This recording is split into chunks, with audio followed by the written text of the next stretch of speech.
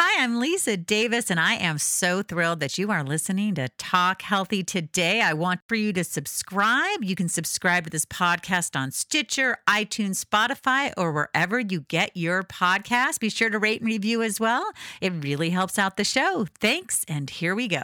Wouldn't it be great if there was one health book out there that actually addressed your whole body, mind, spirit? Well, let me tell you, there is. It is called Clean Eating, Dirty Sex.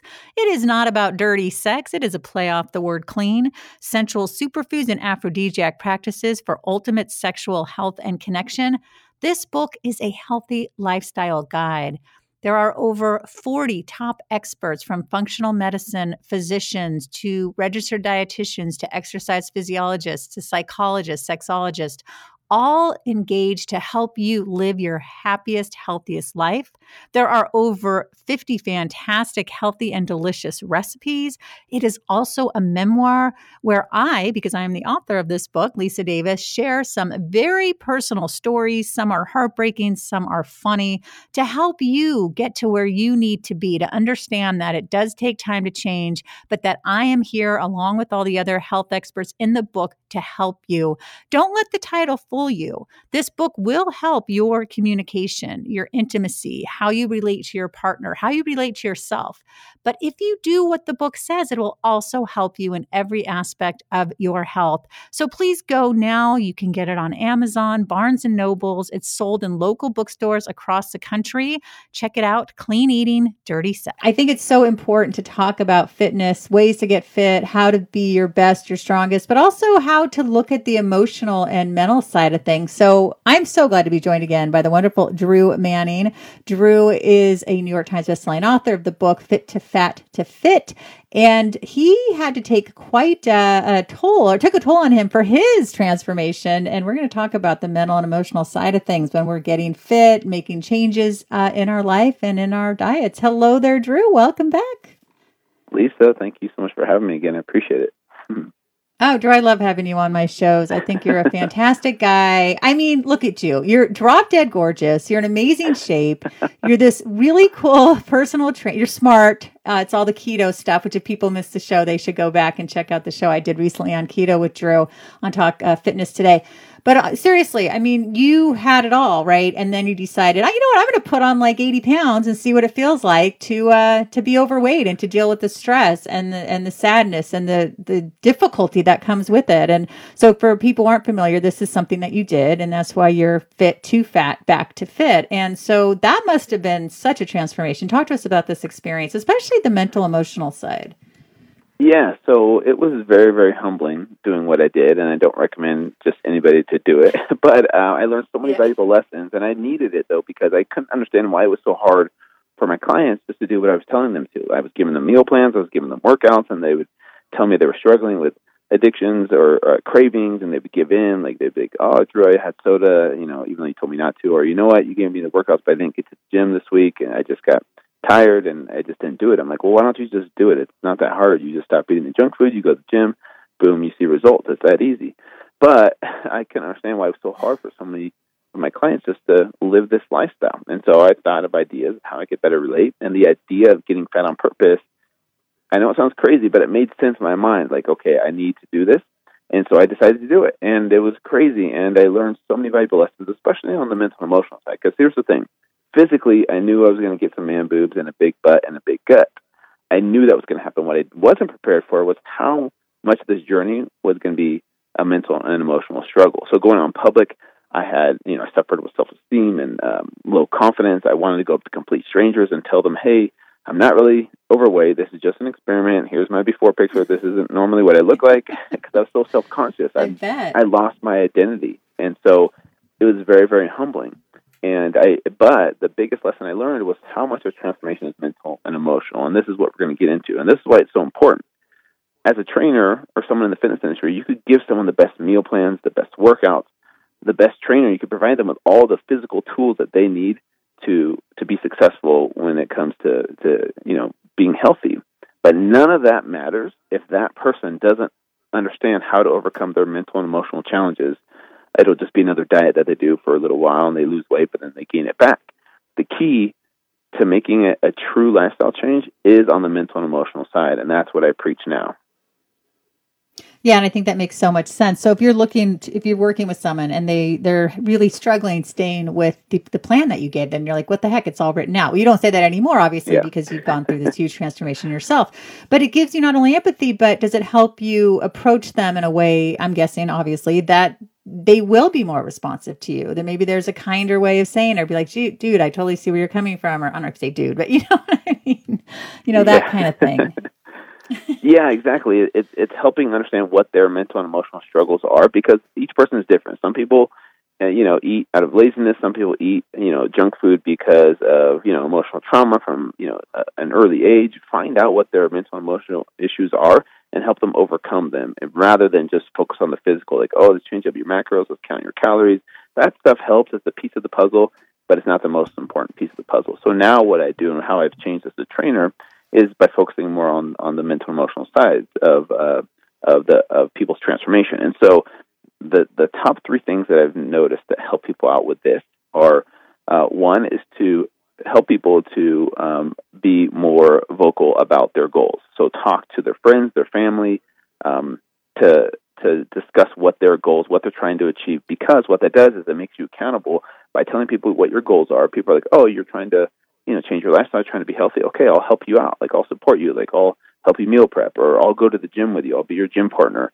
And what it does is it helps you find who your support system is. And sometimes your support system isn't always the people you think it's going to be, like your friends and family. Sometimes your friends and family are the ones who are sabotaging you. But at least get it out there in the open.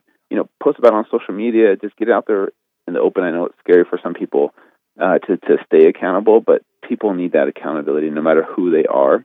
And you need to find out who your support system is, whether it's a friend or whether it's an online community. And you're going to need that no matter who you are when you're trying to make a true lifestyle change.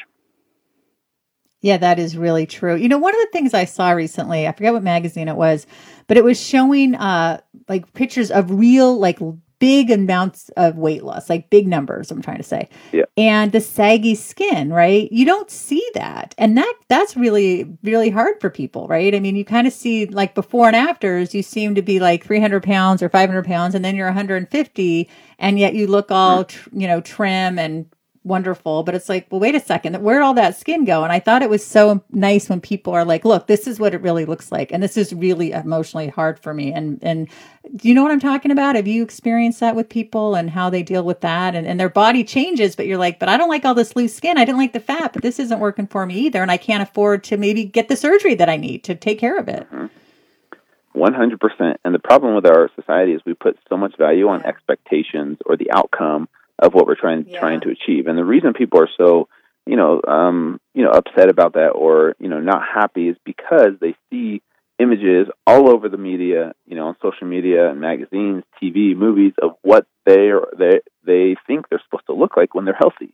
When in reality, it doesn't happen that way. And so if you put so much value on the outcome or the expectations of what is supposed to happen, and then you get there and it's not it didn't meet your expectations, then you're going to be disappointed your entire life. And so if you can learn to not put value on the outcome or the result, but put value on the habit that you're creating throughout the process, and you put value on the process and don't worry about the results or the outcome, then you'll be able to be more grateful and be in the moment with the way things are instead of how they should be.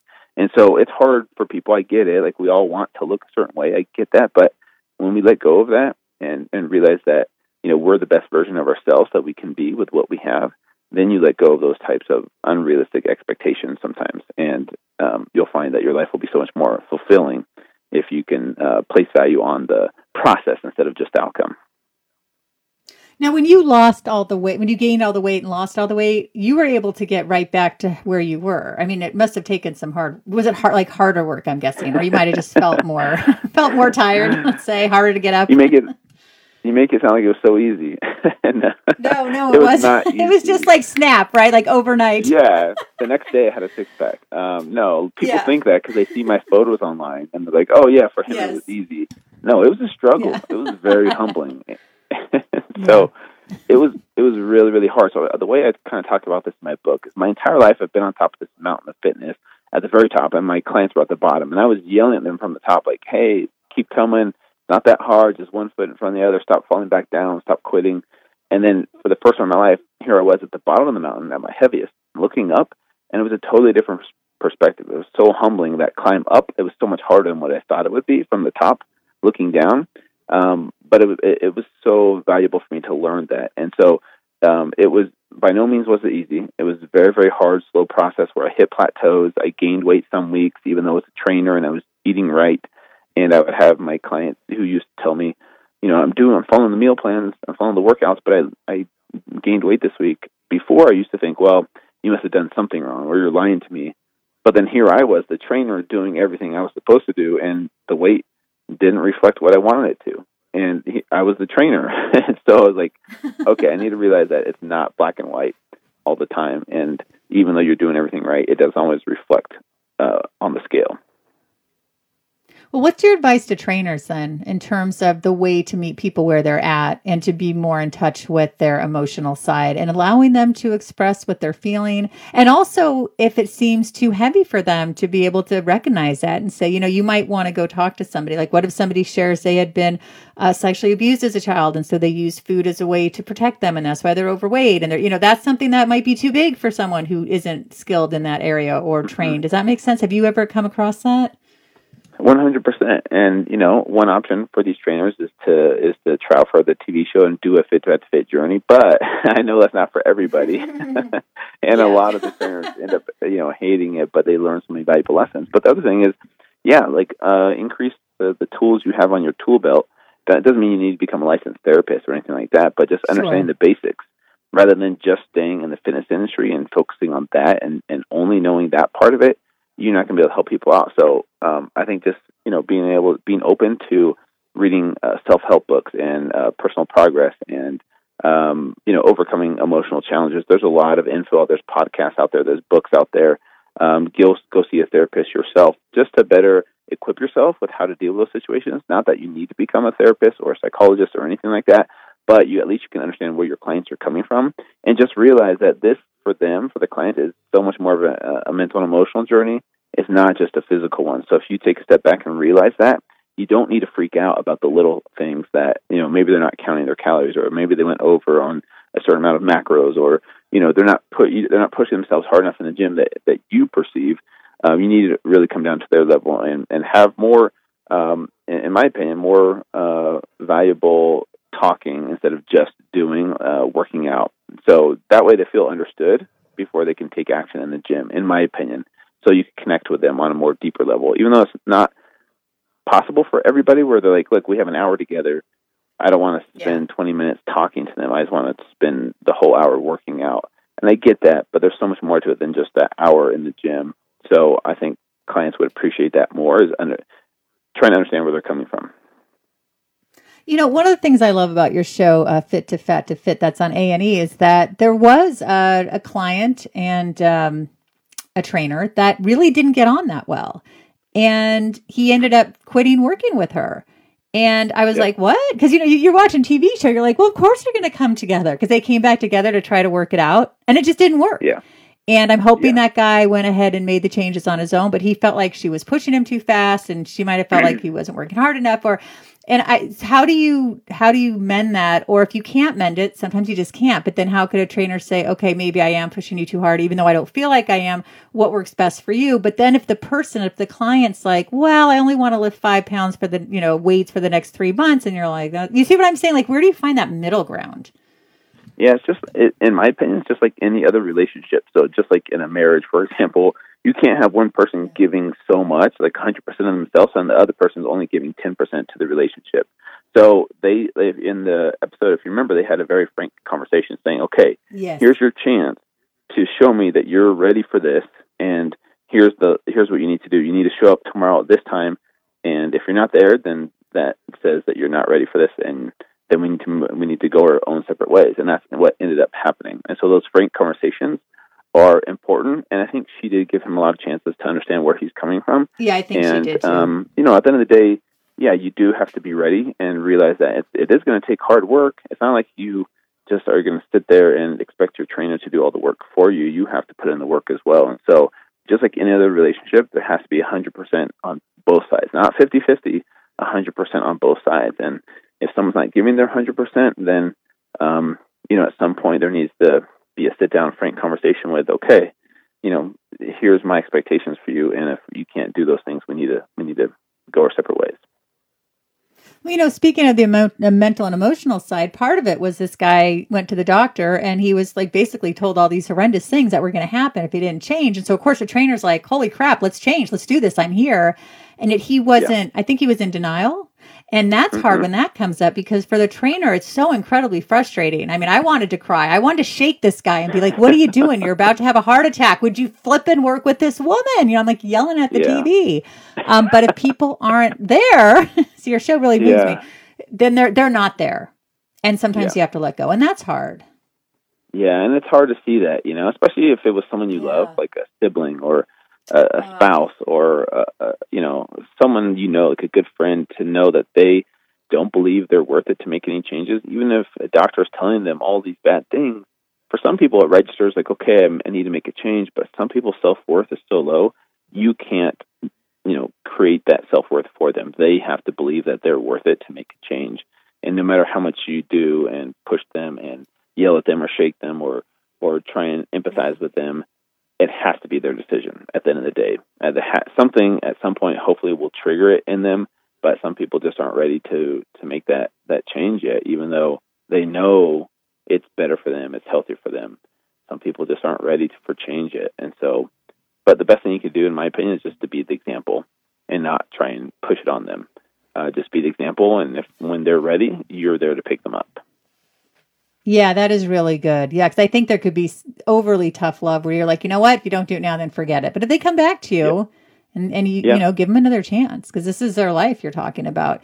I'm curious too about the mental emotional side for people making the transformation, and if they've always relied on food for their comfort, and they, suddenly that's taken away. And even though their bodies are looking better, it's sort of like, okay, I'm going to feel better, I'm going to look better.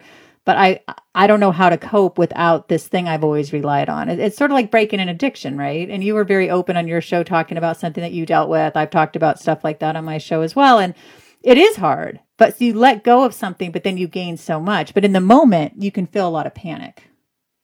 Yeah, for sure, because that's part of your identity in a way, and you don't know how to cope with if that's gone, then how am I going to move forward without this? And so it does take some time. It is a transition, but just, I think at the end of the day, just being willing to and being open to working with, whether it's new techniques or seeing a counselor or meditation or positive affirmations or breathing, just being open to these other things that maybe you don't believe is going to work at first, just being consistent with it and see if it makes any changes, and just being open to trying your best to improve. And it's going to take some time, just being patient with yourself, realizing that it's not about perfection, it's about progress. And so, but if you stay consistent with it, for the most part, over time, you'll look back and you'll see how far you've come, right? With whatever the addiction is or that's nice. The coping mechanism that you used to have, you have to learn to rewire your brain, which is totally possible. We don't think we can change, but if you look at science, you can rewire your brain with things like meditation and positive affirmations and breathing and different techniques that are out there nowadays. It's called biohacking, and it's really popular nowadays. And so people are kind of the mainstream media is kind of getting more into this, and so just being open to, I think, new things that you've never tried before. Yeah, and then you're going to have healthy behaviors to take place of the unhealthy behaviors, and you're going to move in a good direction. What about plateaus? Because that can be frustrating. Like, let's say somebody's making a lot of strides in their transformation, and then suddenly it's like nothing's moving. The scale's not moving. They're not feeling any stronger. Their measurements haven't changed. What advice do you have for that? And are there ways to overcome plateaus through mixing up your workouts or trying something new, stuff like that? Yeah, so I think we all hit plateaus in life, and I think it's essential for us because it kind of is a reality check for us. Like, okay, I need to change something up. But our definition of plateaus is different, and I kind of challenge people to look at plateaus differently because people think, I haven't lost weight in a couple weeks, therefore I'm hitting a plateau. right? So Yeah. I don't like that mentality, because just because your weight isn't changing doesn't mean that you're hitting a plateau. So that's why I recommend taking measurements, getting your body fat tested, tracking performance in the gym, like timing certain workouts or certain weights that you use and seeing if there's any progress there. Because if there's progress in other areas, like your body fat percentage or your measurements or your performance in the gym, that's not a plateau, right? But the traditional, Yes. thought or definition of a plateau for most people in the fitness industry is like, oh, I'm just not losing weight. So if you're not losing weight, you're not losing inches or body fat percentage, and you're kind of stuck at the same performance, be open to new ideas when it comes to health and fitness. So if you never tried high intensity interval training, feel free to try that out. Or if you've never done CrossFit, or if you've never done Zumba, I don't know, anything, just be open to changing up your routine, because your body might need to be challenged in a different way. And then also look into changing up your nutrition as well. So, for example, if you've never tried the keto diet, maybe it's something for you that maybe your body will be optimal and feel optimal, or veganism or vegetarianism. It doesn't matter. Like, be open to trying new things. And it's fun if you think about it from, a scientific perspective. Like, I get to become my own self-experiment to find what's best for my body. Like, experiment with your body. See what works best for it. Don't just stay in the same old routine that you've been doing for years and years and years and eating the same thing over and over and over again. Try something new and be open to it, and give it a good 30 or 60 days of consistency before you make a judgment, right? Don't just say, well, I tried veganism for a day and I didn't like it. It's like, you got to give your body time to adjust. Same thing with keto. You can't just do it for a couple of days and be like, I didn't feel good. It's like, well, of course, you got to give it at least 30 or 60 days of consistency before making a judgment. Yeah, I agree. Now, when it comes to people who haven't worked out in a long time, and are starting their transformation, what are things that they should do first? Because some of the things I worry about, not on your show, but on some of the shows, I'm sure people know, they'll take someone who's really overweight, hasn't worked out in years or ever, and make them like run on a beach or something. I'm like, what are they doing? This is not good. So what are some sensible starting workouts for people? Yeah, so something that I did that worked for me, because if you think about it, my Certified Fit journey, I stopped exercising for about six months, and I wasn't just going to go right back into the gym and risk injuring myself with the same workouts I was doing before. So what I did first was actually just focus on nutritional changes first and becoming consistent with those, because those are harder for people, in my opinion, than going to the gym. And so I didn't exercise. Yes. All I did was I walked every day, which is doable for everyone just getting started for the most part. And then doing stretching and core, just preparing my body for working out at some point. So for 30 days, I just changed up my nutrition. I walked every day, and I stretched every day. And those three things right there helped prepare my body for actual working out the next month. So I only worked out for 5 months on my Fat to Fit journey, losing 75 pounds in 6 months. And just doing those things initially in the first 30 days, I lost 19 pounds in the first month. That's what I recommend at first. And then once you do start working out, start very slow with body weight exercises. You don't need to try and kill yourself right away with heavy weights initially, in my opinion. Just use your own body as resistance. And I think if you have your nutrition down, it's going to be so much easier. You'll see so many more results from that anyways, that I think that's a good starting point for most people. I still chuckle about your Cinnamon Toast Crunch. You said that was like, I've never even had that. Isn't that funny? Funny. I was just watching this thing on Netflix. There's this new Jerry Seinfeld. I think it's called Before Seinfeld or something, Jerry Before Seinfeld. And he was talking about growing up in the 60s and how, it was so great that they, like, all that people ate were all these sugary cereals. I mean, it wasn't so great, but he was, making a joke about it. He said, and then Cookie Crisp came along. Come on. They finally made people realize, oh, holy crap, we're eating cookies for breakfast, And so I was just watching that earlier, and it made me think of you, and that it's addictive, right? All that stuff. That's the bottom line. It's funny, but it is addictive. It is so addictive. But the problem is that our society is backwards. We make those foods so much more affordable and convenient and tasty, and the marketing is great. And, I get it. I get why we, give in to those foods all the time. It's an uphill battle, or you have to make more of an effort to go for the healthier foods just because of the way our society is set up, right? And so I get why people get stuck in that situation with eating those foods all the time, because, yes, it does become addictive, and it signals or trigger signals in your brain to crave those foods over and over and over again. And then it creates like an emotional response. And there's an emotional attachment to food, like a sentimental feeling when you eat, Cookie Crisp or, Cinnamon Toast Crunch. You're like, oh man, I remember this as a kid. This was so life-changing. Yep. And, so.